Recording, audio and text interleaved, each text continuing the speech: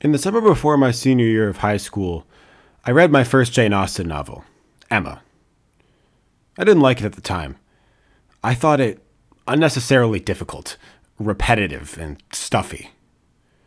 I was reminded often of the internet famous one-star Amazon review of Pride and Prejudice, which described the book as, quote, just a bunch of people going to each other's houses. And that reviewer wasn't wrong. Austen's books are thick with procedure and etiquette. They are really just a bunch of people going to each other's houses. I read Emma again this past winter, wanting to give it another chance. And I loved it. For the next 10 and change minutes, I'd like to tell you why.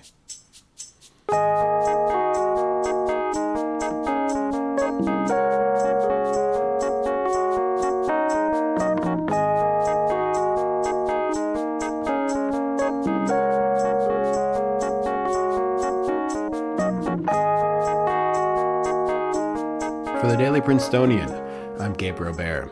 You're listening to Bookish, a Prospect podcast. In this episode, we'll be talking about Emma by Jane Austen. Past me didn't like Emma because I wasn't ready for it. Emma was published in 1815 and was the last book Austen published before she died. Naturally, Emma is Austen at the height of her powers, taking full advantage of complex characters and drawn-out subplots. In a letter to her nephew, James Edward Austen, soon after Emma came out, Austen described her writing as, quote, a little bit 2 inches wide of ivory on which I work with so fine a brush as produces little effect after much labor. Austen's writing is at its most intricate in Emma. All Jane Austen novels follow a similar plot. Essentially, this is what happens in all the novels. First, a heroine is introduced. She is demure and likable. She lives an isolated life among the wealthy elite in a small, rural English town. Then, a strapping young man arrives in town, disrupting the quiet society. The heroine is inevitably attracted to this new beau. But then, a scandal rocks the town, marking the new man as entirely ineligible. And the heroine realizes that another man, whom she's been close to all along, is the perfect husband for her. The book then always ends with their marriage.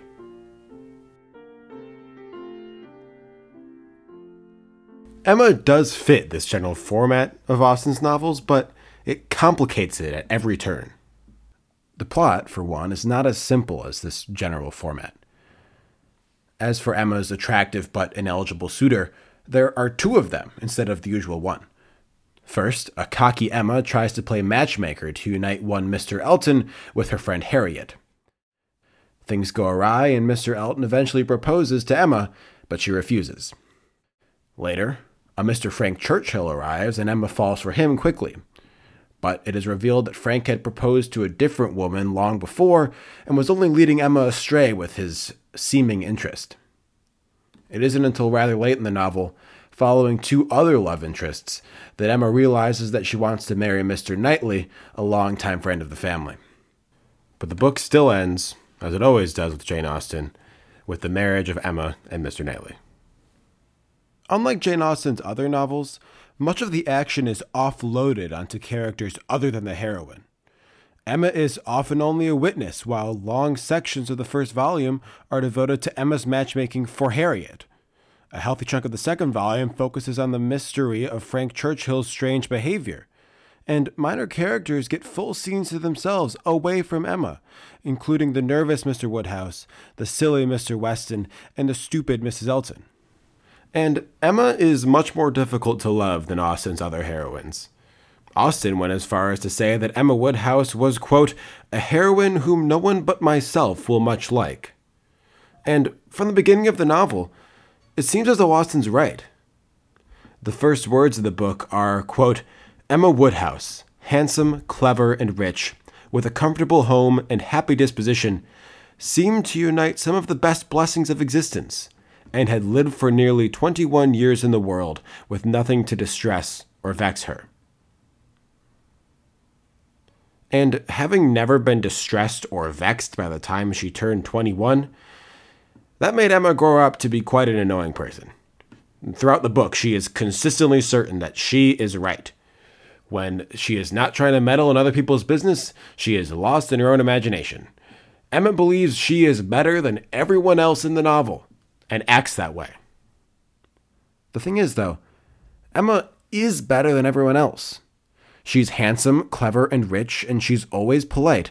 She's a doting caretaker of a hypochondriac father, and she's a genuinely kind person.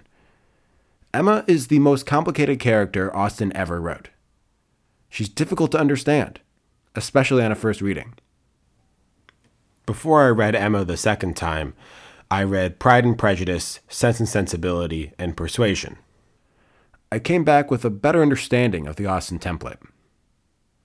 The magic of Austen's novels is knowing what's going to happen and being surprised and excited by it anyway. You move through the set pieces, the stock characters, and the courtships, and you know what's going to happen at the end. And still, even though you know what's coming, you eat it up.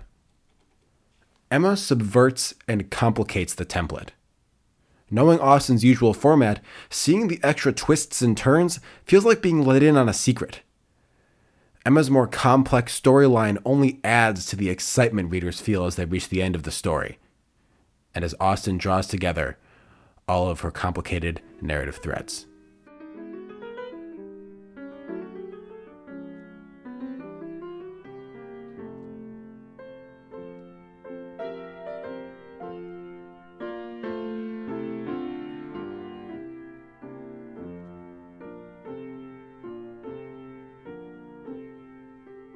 Emma was also better the second time around because of COVID-19, believe it or not. That online reviewer was right in saying that Austen's books are no more than just a bunch of people going to each other's houses. By my count, there are no fewer than 17 major parties or gatherings in Emma, and people just go to each other's houses on dozens of other occasions in the book too. These parties and balls and get-togethers might seem a repetitive and antiquated literary structure.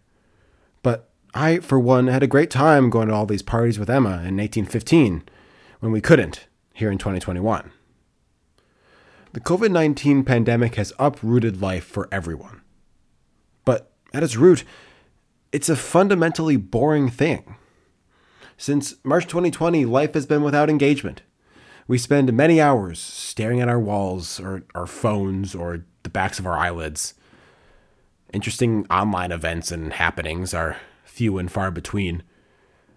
There's little here to interest us. One of Emma's most prominent qualities is her active mind. It leads her astray sometimes, imagining strange situations far beyond what's logically possible and inventing excuses for her inadvisable actions. But her active mind also affords her deep cleverness, and she's rarely caught off guard by new development. It also bolsters her politeness, as she understands the ramifications of every statement she makes.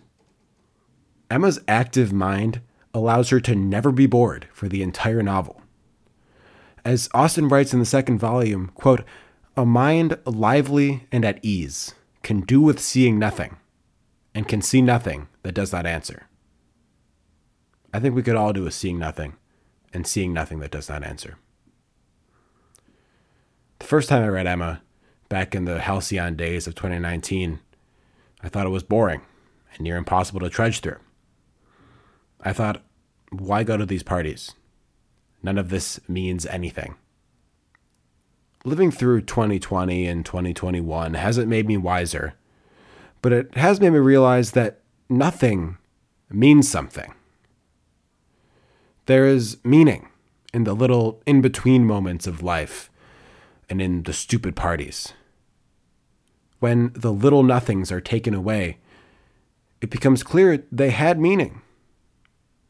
Never the same meaning, but every in-person class, every meeting, every interaction, every conversation in the checkout line, every walk down the street meant something to us. Austen makes that statement about Emma's lively mind, that it can do with seeing nothing and can see nothing that does not answer, while Emma is walking down a village street, doing nothing, other than looking around. If reading Emma again has taught me anything, it's to walk down the street and look around and do nothing. Something will answer.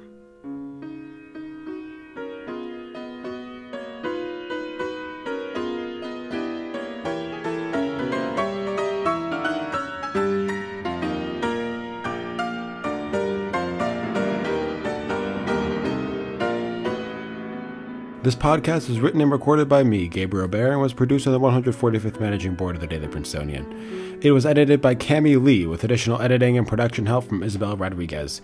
The transition music you're hearing now and throughout the podcast was performed by Michael McClure. For the Daily Princetonian, this has been Bookish. Have a great day, and keep reading.